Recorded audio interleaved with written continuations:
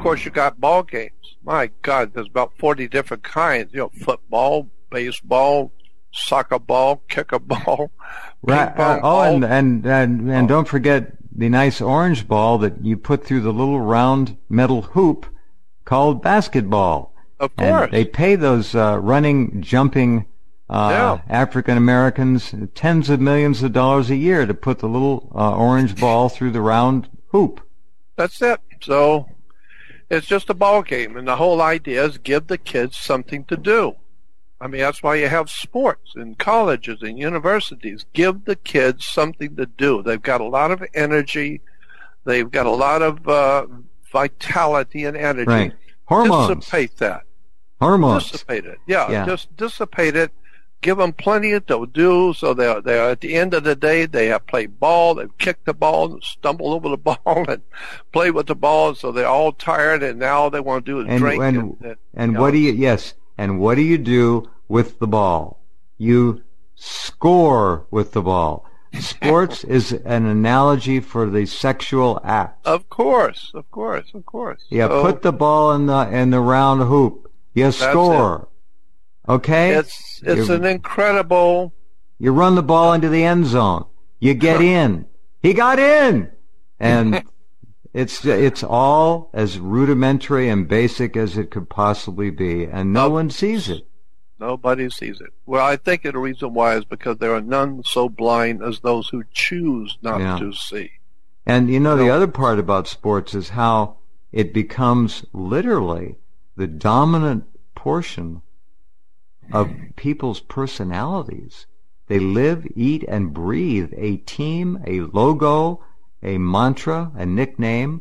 Their lives are consumed with the players, their lives, their sex scandals, their children, their how much money they're making. My God, how can you have a life when you're conned into that kind of a living? Oh, that's true. And that's why we're in the shape we're in. But for some reason, people gravitate toward that. People like to be entertained. Most people are not interested in facing reality. That's why you got grown-ups acting like children. We still have the Roman Colosseum. What do you think these teams are in a stadium facing off against each other? It's sanitized war. It's your army against our army. That's what it is. It's sanitized warfare. Of course, and now not to mention the boxing in Las Vegas, all the big boxing matches where they put two humans up, and the mafia and the Cosa Nostra is making millions of dollars on two humans beating the flying crap out of each other. And the world loves it. People just love it. They're standing in line to get in to watch humans beat each other up. Well, it's the same thing they did in Rome.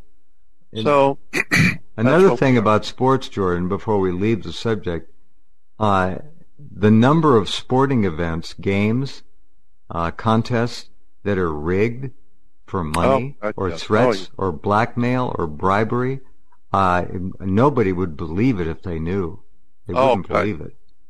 Yeah. As a matter of fact, I've heard professional guys talking about that in seminars, and they're talking, there's virtually never been a game anywhere of any size, professional, that wasn't rigged. Period. This is what they were saying. Wow. Just anything. You name the sport, and they can rig it. And so all we're talking about is money. Just talking about business. So anyway, when I went off the air, that's kind of scary because I haven't had any problem with Skype until I come on your show, and I think there are government people who like to mess with me, and I'm not surprised. Well, me too. You have had so much of that. I have too, and as a matter of fact, I have been pulled off of different shows in the past. Mm-hmm. My phone just goes dead, and so. Oh, I know. But anyway, I've had to deal with that over and over again. But, I was talking about something I thought was important. Unhappily, I was just talking to myself there for 3 or 4 minutes. But I was just talking about the 500 million. Did you hear me saying anything about that? No, but when you talk to yourself, there's not much chance for argument. So go ahead. No, that's true. Tell us. And I know me, and I know me well enough. I'm not going to bring it up if I don't like the subject. There you go. Tell us about 500 million. Well, the 500 million on the Georgia Guidestones. Oh, yeah. Well, that was strange because when I heard that, the first time I heard that, I thought, wait a minute, 500 million? Where have I heard that before? It goes back to ancient Egypt. And the ancient Egyptians said that if you could go through the North Pole, from the North Pole, exactly at the North Pole, and go straight through the Earth to the South Pole, and divide that distance into 500 million divisions, it would be called an inch or a sacred inch. And so the idea is that from the North Pole to the South Pole, straight through, like a laser straight through the Earth, is 500 million inches. And this 500 million gives Christianity the basis for what we call Christian measurements. And so a lot of people don't know Christianity has a lot of Egyptian and ancient measurement systems built into Christianity. Well, during the French Revolution, Robespierre and Danton and some of the other people with him, they came up with the idea that if you're going to overthrow the French government, you're going to be messing with the French Catholic establishment of Europe. And so you're going to have to overthrow the Catholic Church too with it. And so they developed an idea because the French Grand Orient Masons, Danton and Robespierre, as I said, and others, they realized, we don't know anything about it, but they realized if you're going to undo Christianity, you've got to destroy the measurement systems that Christianity is based on. And so it was based on the 500 million inches of Egypt, or the 500 million inches that we use today. And so they developed a new idea for a whole new world order, and they called it metric. And so the way Danton and Robespierre and the Orient Templars of France came up with this idea, let's change the entire way Western civilization measures things, and that will start a whole new world order. So what they did, they said, because you go from North to South Pole, 500 million inches, what we will do is we'll call it metric, and we'll go from the North Pole to the equator, and then double that to the South Pole, and then that will be the new metric system. And upon the metric system, we will build what we call the New World Order. The Novus Ordo Seclorum, a whole new world of order based on the metric system. So you just need to look at that metric system and understand that was designed, that whole concept of metric was designed to destroy the foundations of Christian civilization. And there's no doubt in my mind that it's done very well doing just that, because now today almost the whole world is dealing with metric. It's only America and England who are sticking to the old way, the old Christian concept of the inch and the foot, etc. And incidentally, remember, there brings up the number 12, which is the base of Christianity. That's exactly right. That's why you have a ruler. Yeah. Jesus is the ruler. So you have a ruler, and he has 12 followers. So you got 12 inches. All of this is very interesting if you can get into it without getting cut off by the government. It really gets very deep and very interesting when you start looking at how the system is set up to destroy Christian civilization, Western civilization, and from there you can begin to see how the collapse of Europe has been planned. It's purposely being planned. Obviously, the Europeans do not want their country, destroyed. But for some reason, they have no power to do anything. They are being destroyed right in front of your face, and the leaders of the European countries are under obligation to follow someone. Somebody is pulling the strings in Europe to destroy the entire Christian civilization. So, and look at Mrs. Merkel. There's your perfect example. A perfect example. Perfect. Every time you see her, she's giving hand signs. She's giving Kabbalistic hand signs. I've seen her at least 25, 30 times in different pictures holding her hands together in the Kabbalistic symbol. Yeah, and it's everywhere. And, of course, I see all the political leaders, when they get together, I see a lot of them with their Kabbalistic hand signs. Yeah. It's astonishing how much. You see rock stars doing the same identical thing. Hand thing. This is interesting. So the war against Western Christian values and Western Christian ethics is once again on in earnest, and this appears to be the final battle. They're going into Europe. I just had a story today.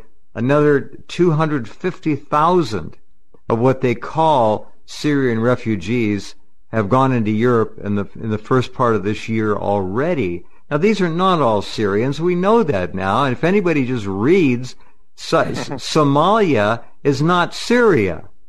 Black Africans who call themselves Muslims are not traditional Muslims. This is all a scam, and they're using just bodies. Look at the pictures, Jordan. What do you see when you see pictures of these groups of people? You see young men of fighting age.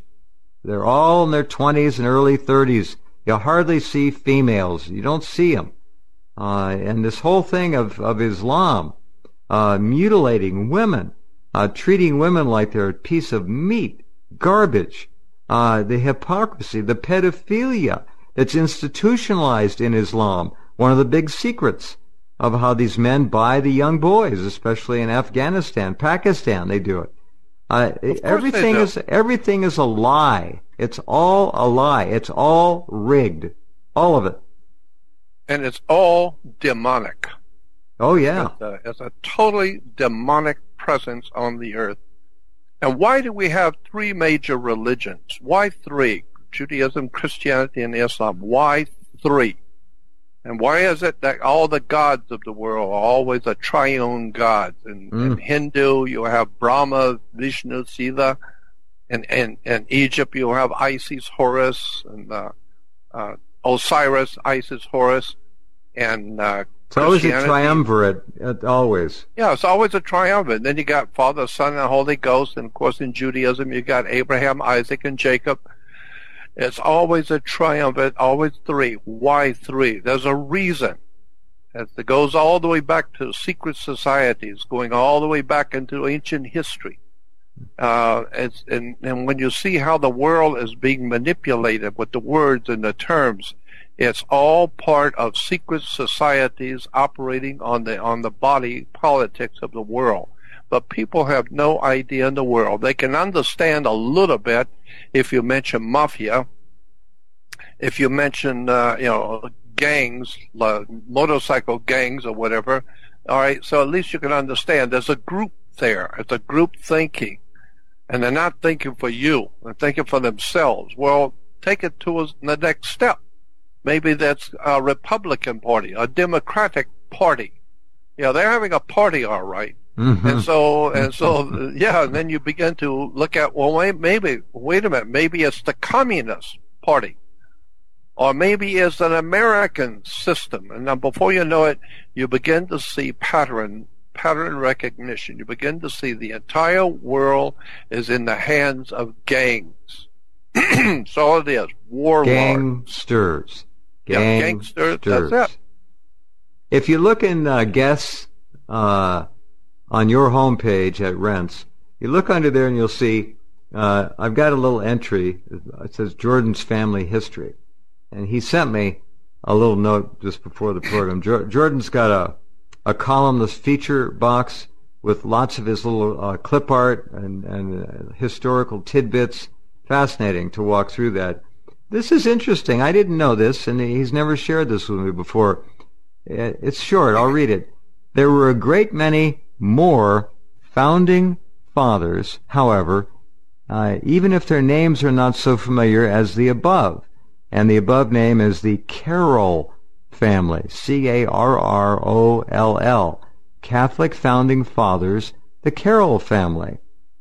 Several of the lesser-known men who played key roles in the creation of the United States of America were Catholics. Chief among them were 3 members of the Carroll family of Maryland. Charles Carroll, the only Catholic signer of the Declaration of Independence, his cousin Daniel Carroll, and Daniel Carroll's brother, John Carroll, who became America's first Catholic bishop. Well, Jordan's mother's family were the Carrolls of Maryland. That's right. My mother used to tell me when I was growing up, don't ever forget that your family is the Carroll family from Washington, D.C. and Maryland. Remember that. And as a little kid, I don't know anything about that, and I couldn't care less. But even in my teen years, my mother would from time to time remind me, do you remember me telling you about the Carroll family? I said, yes, Mom. I don't know what it means. She said, it means you're from the Carroll family in Maryland, Washington, D.C. And then before she passed away, I talked with her in the hospital, and she said to me, remember what I told you. You are from the Carroll family. That's your ancestry in Washington, D.C. and Maryland. And I told her, yes, I understand. I didn't understand. But it was only until I read the book by Tupper Saucy called Rulers of Evil. Very important book called Rulers of Evil by Tupper Saucy. And in there, he talked about the real founding of America and how it was the Carroll family of Maryland who were instigators in starting the Declaration of Independence and financing. And then he mentioned, too, that it was the Carroll family who owned a farm or ranch or farm, I guess it would be. And they dedicated 10 square miles to George Washington for the new government. The Carroll family did. And guess where that is. Yeah. Yeah, and it shocked me because I remember my mother would keep telling me that. Then, of course, with the coming of the movie, National Treasure 1 and 2, in the beginning of National Treasure 1, it's about the Carroll family of Washington, D.C. and Maryland. And I was amazed sitting and watching that movie about the Carroll family. My mother used to tell me it was my family from long ago. So, and I do know, I totally believe this to be true because I knew that during the time when I was growing up, my mother had 2 uncles who were judges. They were both appointed to the federal bench, and one of them was in my hometown. The other came through once in a while, but they were both Carroll. It was Uncle Frank Carroll and John Carroll, and I knew them and I met them. So I know, that 2 judges, federal judges in my family were Carrolls. And so when my mother tells me about the Carroll family, now I totally believe. And so that's I've never fascinating. told you that before. No, you've never told me that. Nicolas Cage was in, I guess, both of those movies. Yeah. National Treasure. You wonder how a movie like that got made. There was a lot in there. Yeah, and I got an invitation from the Herzog Cowan Company to be a part of that movie. I turned them down, but they wanted me to be a part of. There was going to be a second video put out about the signing of Declaration, and they wanted me to be a part of it. They said, we know who you are. We know that you've been talking about this for many years, and we'd like to have you be a part of the movie. And I said, I thank you, but no. I turned them down. But wow. That's a very Hollywood nice tribute. Yeah, oh yeah. Well, now a hell of a lot more people do right now. I didn't know about the Carrolls. I've known you for well over 20 years now. You've never mentioned that. I know. I just never thought to say anything to anyone because I didn't put a high price on that. I mean, I thought, so what? That and $2 would get you a cup of coffee. It explains a lot. You have a patriot's heart that goes way back. Wow. That's I have to say I totally am in agreement with that. I have always loved this country, and I've always known about the dark side, all the machinations and secret deals and all that kind of stuff going on behind the scenes with all the symbols. I know all about that stuff, and it probably is because it's in my blood. I mean, I've always been that way. I've always thought that way. It's almost almost genetic, and why not? It could be. I think that's exactly right. All right, hold on, Jordan. We have to pause for a few minutes. We'll come right back. Another hour to go with Jordan as we continue. Don't go away.